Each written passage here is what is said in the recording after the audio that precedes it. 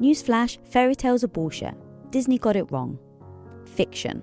We find someone, fall in love and live happily ever after.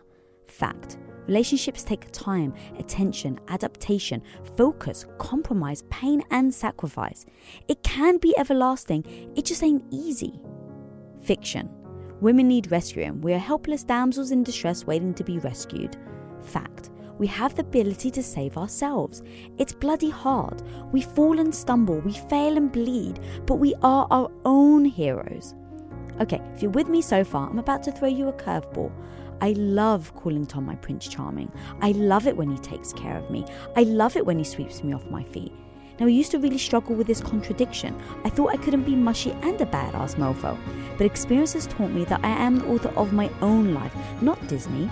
So my story is that I'm a strong woman who is utterly head over heels in love with her Prince Charming.